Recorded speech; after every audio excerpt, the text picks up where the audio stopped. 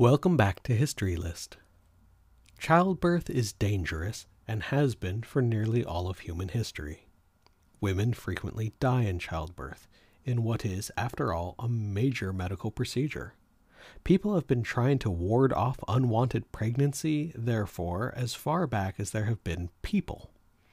An ancient Greek amulet gives the wearer a spell to say aloud, written on a piece of papyrus tied with mule hairs.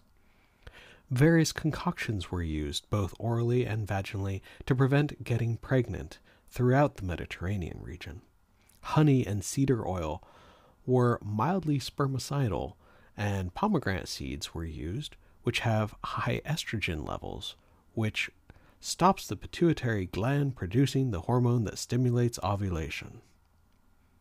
Unfortunately, the Greeks also included the pomegranate rind in these pills, which was useless. But already, by ancient Egypt, women had been creating physical barriers to prevent pregnancy, applying spermicides, and taking pills they hoped were contraceptives.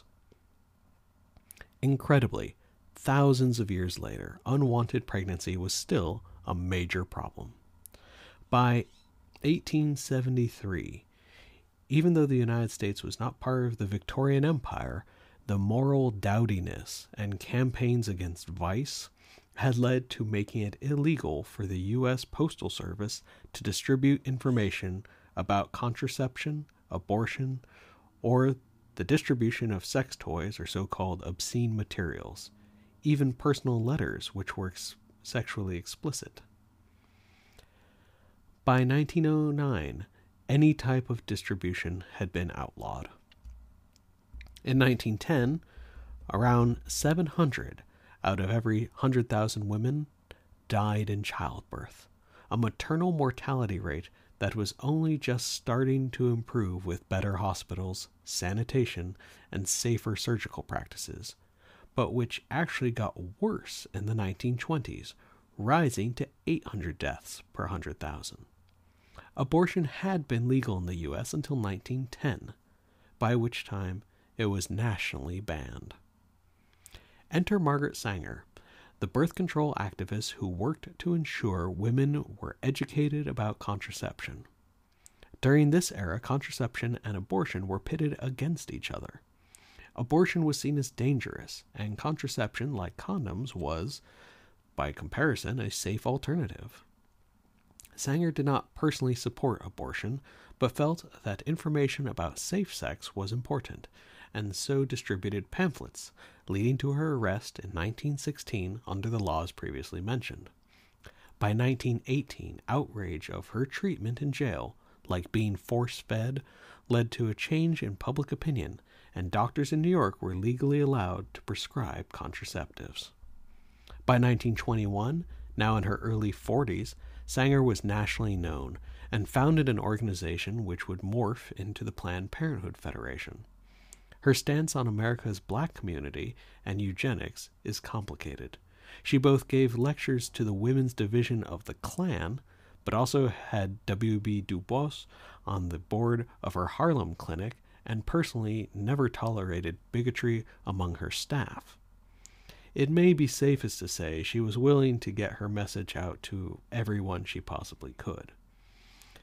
By the late 1930s, many of the laws which she'd been arrested for were, due to her continued work, being overturned. She also spent these decades traveling abroad, spreading her information and tactics globally, from Korea to London. A major breakthrough medically had Sanger's support and financial backing: the development of the contraceptive pill by Gregory Pincus in the 1950s. By 1960, the FDA had approved the oral pill, which was far more effective in reducing unwanted pregnancies than even condoms. Around 65% of all American women between 15 and 50 use the pill. It became an important part of women's rights to control their own bodies. The year before she died, the Supreme Court had the landmark case of Griswold v. Connecticut in 1965, finally making it legal for married couples to practice contraception in the United States and establishing a right to privacy in the process. There was still a number of legal victories on the horizon when Sanger died, however. The famous Supreme Court decision of Roe v. Wade in 1973 made access to abortion safe and legal, and many nations followed America's lead in creating access to legal abortion. By 1993, every state had outlawed marital rape, acknowledging a woman's right to control when and if she had sex in all circumstances. The rest of the world continues to follow America and Sanger's lead in allowing women to determine their own bodily and sexual autonomy, with lots of work still to be done, especially in lieu of the recent reversal in the Supreme Court. For our next episode on History List, we turn to the subatomic world, where things were starting to get very strange, according to a group of German scientists.